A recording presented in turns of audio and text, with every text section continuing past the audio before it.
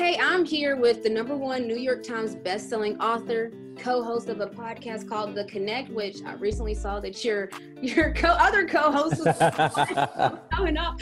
But my favorite thing that I enjoy about my next guest is that he roasts Twitter trolls like all day. Love it. Can't get enough of it. Shea Serrano. Thank you for joining remotely, Renee. I am excited about this one. This is the most interesting man in the world. By the way, this is what me and my manager, Paul, always say. This guy. Okay, so Shea, thank you for joining me. That's a super big buildup. I'm going to spend the whole interview and just be as boring as possible now. No, don't do it. Don't do it. I'll let people know what they are getting. Because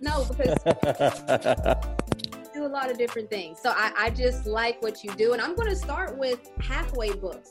So how did it become a thing? Why is it named that way? Because my first thought I think of is ain't no such thing as halfway crooks. So there it is. That's my first thing. But let me hear you say what is it all about? That is exactly why it is named what it is named. It's a play off of the Mobb Deep line from Shook Ones, which is an outstanding rap song, probably one of the greatest rap songs of all time. So I am working at the moment on a rap book myself. Working on any sort of book is a very lonely process. You're the only person really working on it for, 14 months or 15 months until you start giving it to your editor. So I started this thing, Halfway Books, which is like basically it's a pretend publishing company that I run where I just hire my own writers to write about a rap thing. In this case, I hired 5 writers, each of them to write about one specific album, about 3,000 words.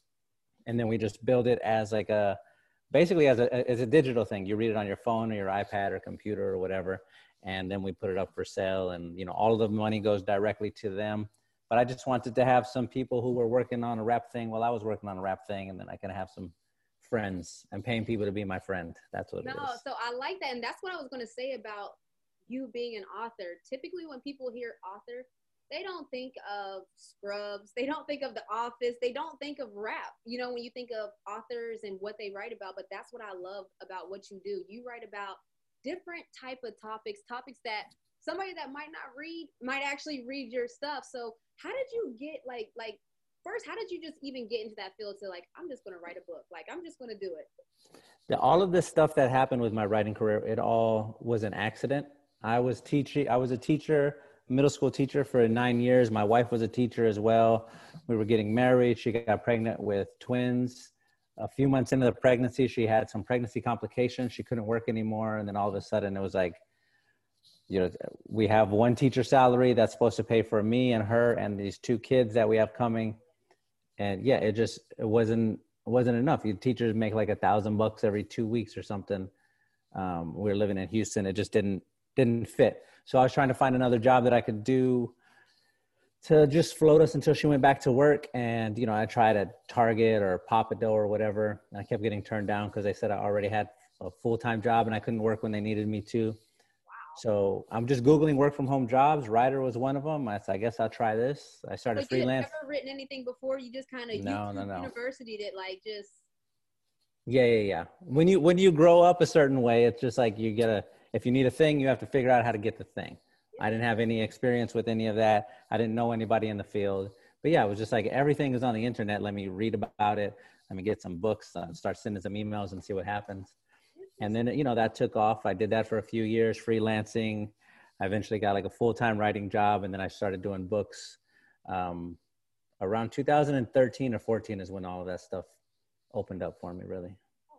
That's crazy. I never heard someone that fell into being an author in a sense of, I know the autobiographies, the athletes in them do, and it's ghost-written anyway, but that, to me, I would, so to me, I have a parent, a mom that's a college professor, I have a sister that's a doctor, so I understand that, just figure it out, Yeah. Author? Never would have thought of it. And speaking of, okay, so we're talking about different people, a lot of people call teachers heroes, because they teach and everything. Who is someone that you would consider a hero in real life? Somebody that may not get out, for instance, some people might consider you a hero in real life because you're giving people a way to write, giving people a way to express themselves. Halfway Books is a job opportunity for people, and that's what you needed, and you created that. So who would you consider as a hero in real life? Is this a thing where I'm like not allowed to pick my parents or whatever? I have to. Whoever you want. Oh, I mean, yeah. Okay. You do both. Do both, actually. I want to do both. Yeah. All right. So yeah, we'll go that way because, you know, we grew up on the south side of San Antonio. My parents, they had me when they were teenagers, and they had to drop out of school. Nobody got a degree. They're just like hustling their way through it. And so you're growing up watching them do that, watching them go through the little food stamp hustle where you're flipping like 2-for-1 type of things, or the big trash hustle where you borrow someone's truck and then you drive through the neighborhood and pick up the like valuable pieces of trash and take them to the flea market and clean them up and sell them. Or, you know, I'm watching them like do what they need to do to make it.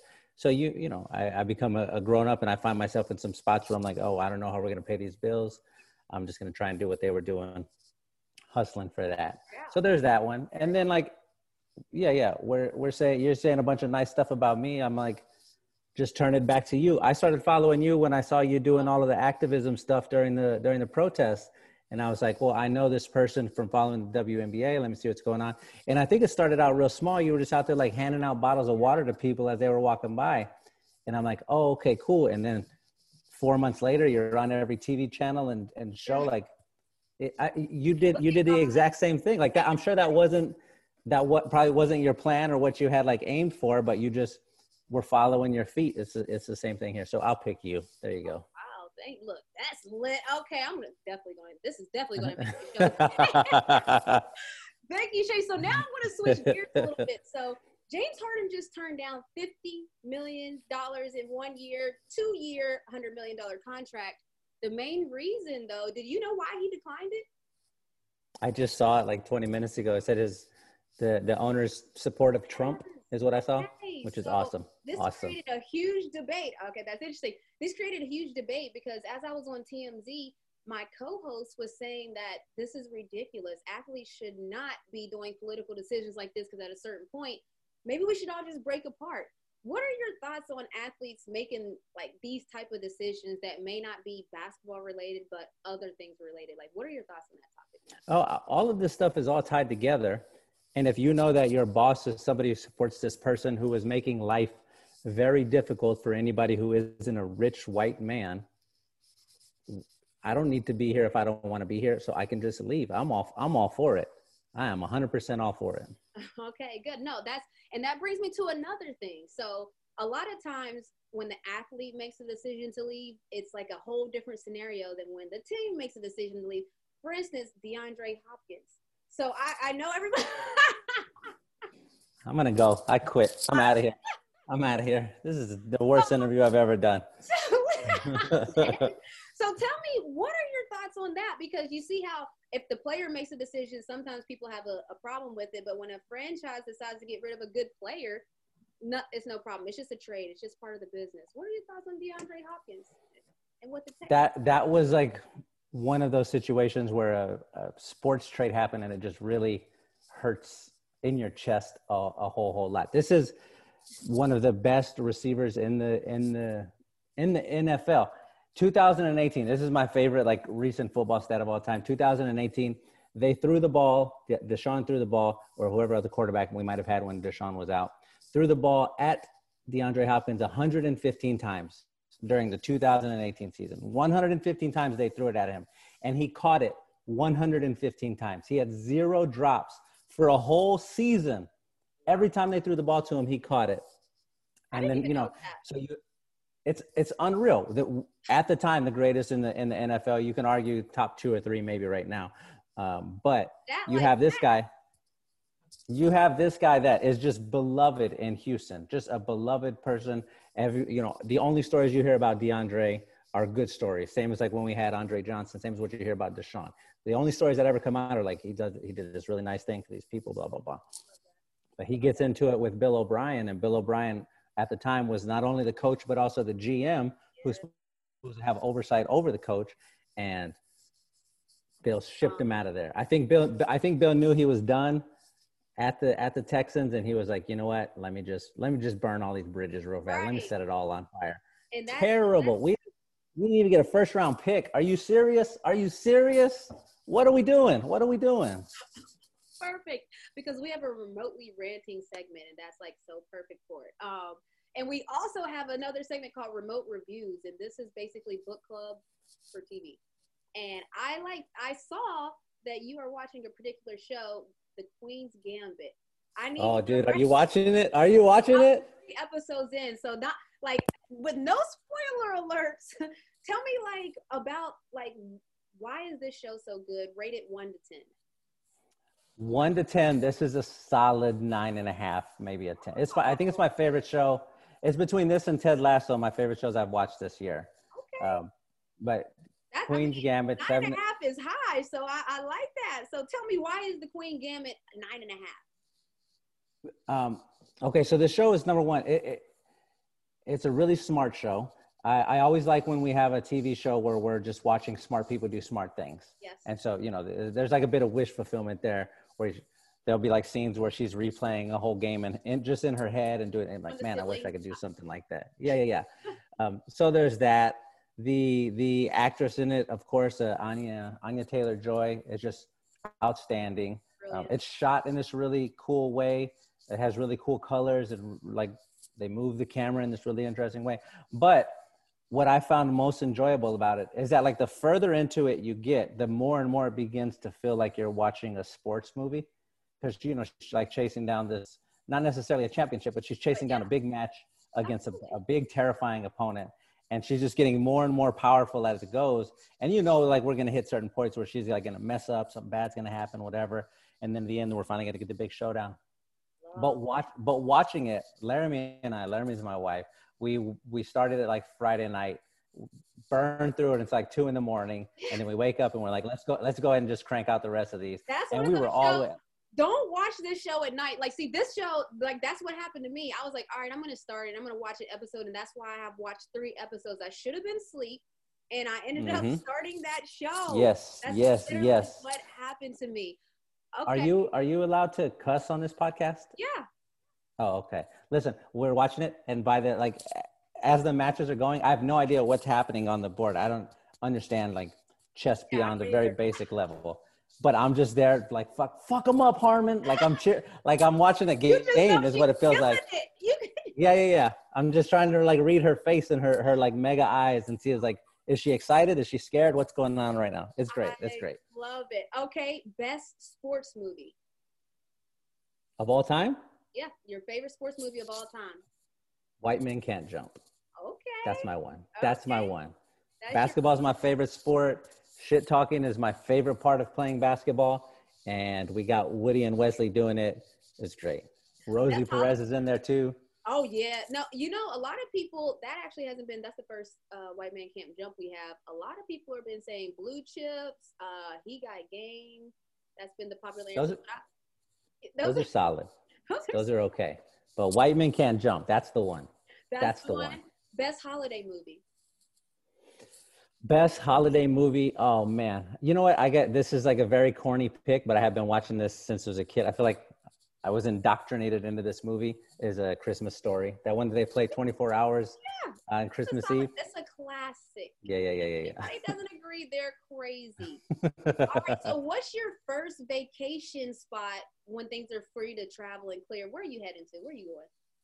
Oh man. I was just talking about this. I've been in like several fights with my family about Thanksgiving and Christmas and like the plans. Everybody's trying to like meet up and I'm telling them we can't do this. We got whatever. So my first like thing I want to do once we're clear of everything is I just want to see all my people again. That's it.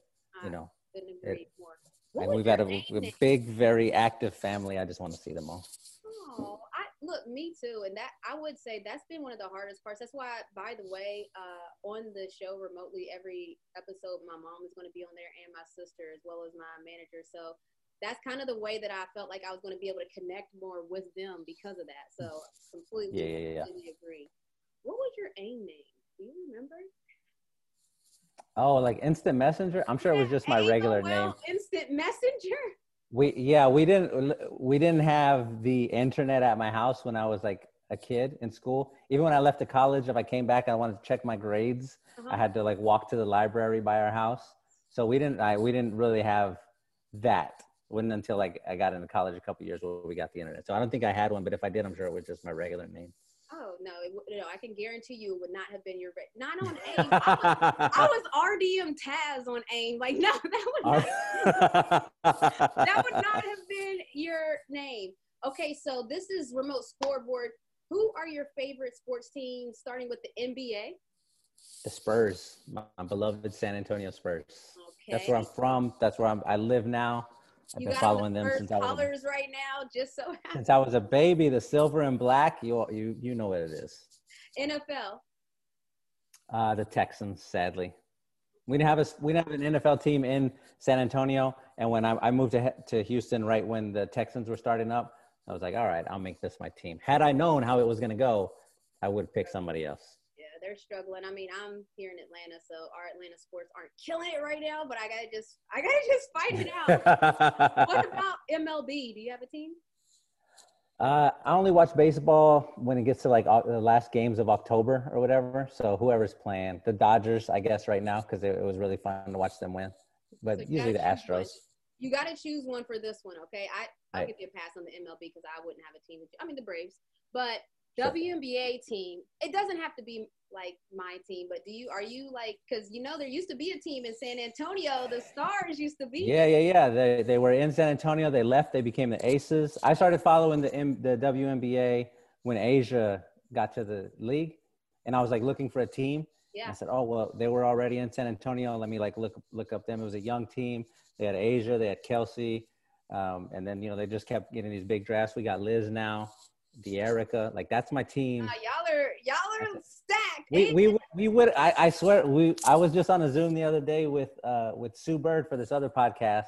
Uh-huh. And I felt bad because we lost to them in the finals. But I think we would have beat Seattle. If we had all of our pieces, I think we would have been, okay. Listen, you can't do much with Breanna Stewart. When she turns it on, when she turns on the big engines, there's not a lot you can do. But I think if you have De'Erica Hamby out there chasing her around, bumping her, shoving her a little bit. That was a big blow. That one hurt. Right before the finals, that was a big blow. But Seattle's tough. I mean, I think you guys would give them a run for the money. It's probably gonna be a rematch next year. You never know with those two teams. But I hope so. Hey, do you ever talk to Kennedy Carter? Is that like your friend? How does that work? I don't talk to her on a normal basis now. She was like, when the rookies were coming in, I was really excited about her. I was watching her a lot of Texas A&M. Yeah.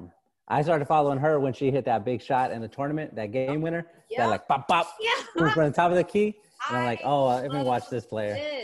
You're a real fan of women's basketball. I love it. All right, so since we're all in the house a lot more, we all been eating a lot more. What's like your go-to snack right now?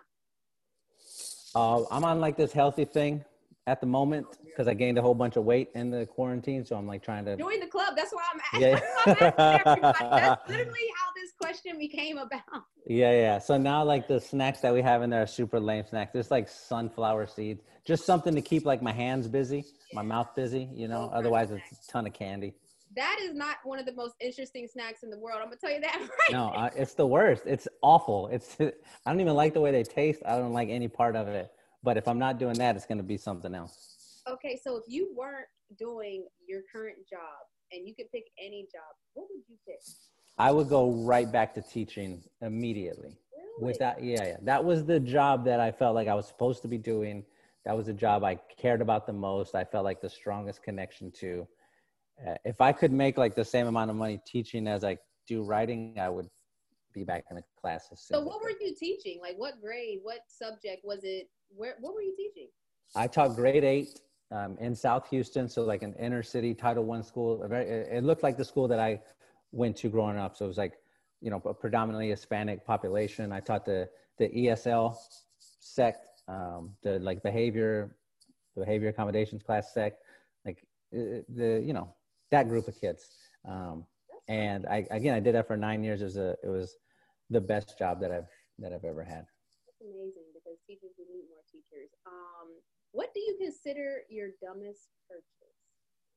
Oh, I buy dumb shit all of the time. All of the time. So the reason that I'm asking this question is because I get maybe 4 Amazon boxes a day. It's just part of my everyday life at this point.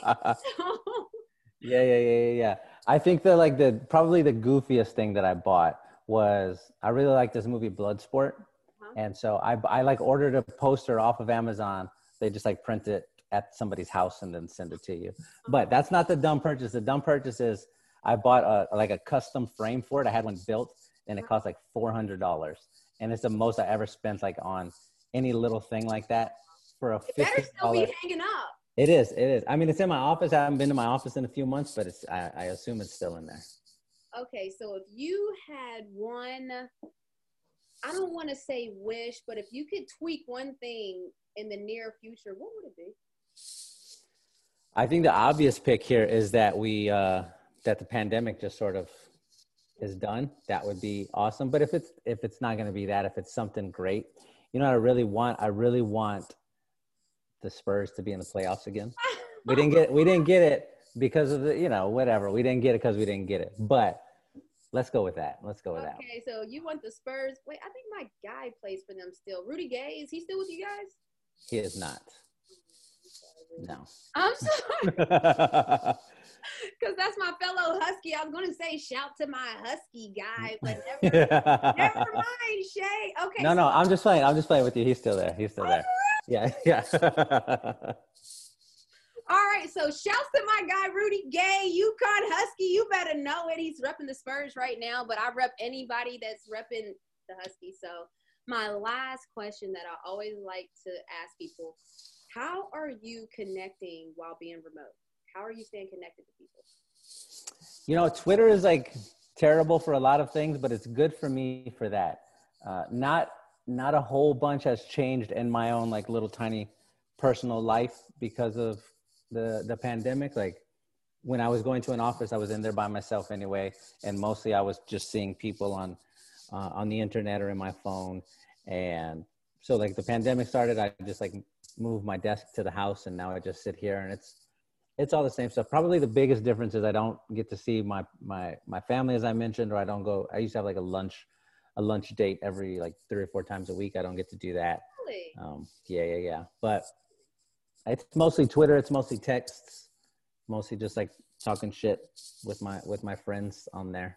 Okay, cool. So you're a typer. You're not the FaceTime calling people, hopping on. I've heard family Zoom nights and yeah, there's not all that. No, I'm not. We don't do that either, by the way. I felt like I was like failing as a family member when people started saying what they're doing, what they're like to stay connected. I'm like, okay, I need to pick it up. No, that's not me. The only person I really FaceTime with is my guy Jason, the co-host you mentioned. Oh yeah. Him and I are just like working on some other stuff, but we FaceTime every once in a while. That's my guy. And that was supposed to be the last question, but that just reminded me, your podcast. What's going to happen with your podcast now? I'm going to find another co-host, I think, and then keep doing it. I do not know.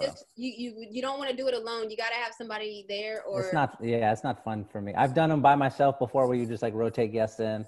To me, it's more fun if I have like somebody who I can just be with more often. I'm a lonely person. I need my... Shay, I'm shocked to hear you're a lonely person because like you don't carry yourself that way. You carry yourself as like articulate, friendly.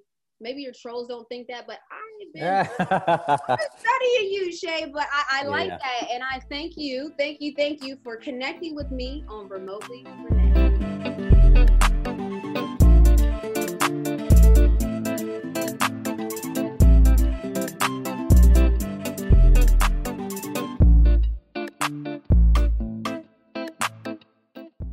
Hi, this is Dr. Laurie Santos. In a world that sometimes feels uncertain, there are beacons of hope in your neighborhood. Introducing Neighbor to Neighbor, a California volunteers network.